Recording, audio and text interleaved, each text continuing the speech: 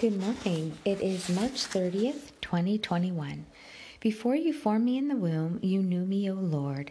Before I was born, you set me apart. Jeremiah 1:5. O God, you number even the hairs, very hairs of my head.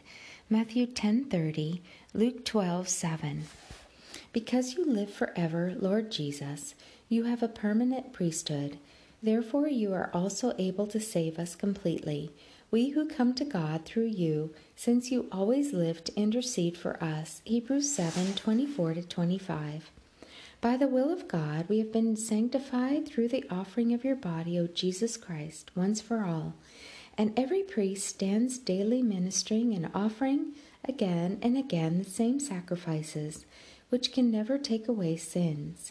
But when you had offered for all time one sacrifice for sins, you sat down at the right hand of God, waiting from that time for your enemies to be made a footstool for your feet. For by one offering you have made perfect forever those who are being sanctified. Hebrews 10:10-14. I do not want to be conformed to the pattern of this world, but transformed by the renewing of my mind, that I may be able to test and prove what your will is, O God, and that it is good and pleasing and perfect. Romans 12:2. God of my Lord Jesus Christ, the Father of glory, may you give me a spirit of wisdom and of revelation in the full knowledge of you, and may the eyes of my heart be enlightened, in order that I may know the hope to which you have called me, the riches of your glorious inheritance in the saints, and the incomparable greatness of your power towards us who believe. Ephesians 1:17-19. Since your day, O Lord, will come like a thief, I ought to conduct my life with holiness and godliness as I look forward to the coming of your day.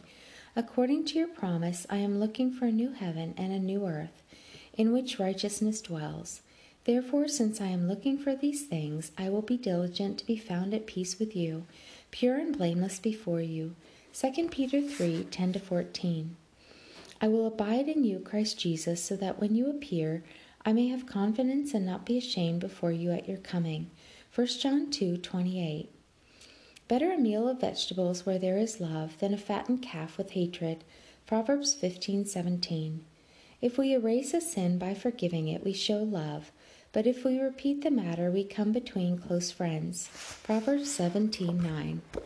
Walk with the King today and be a blessing.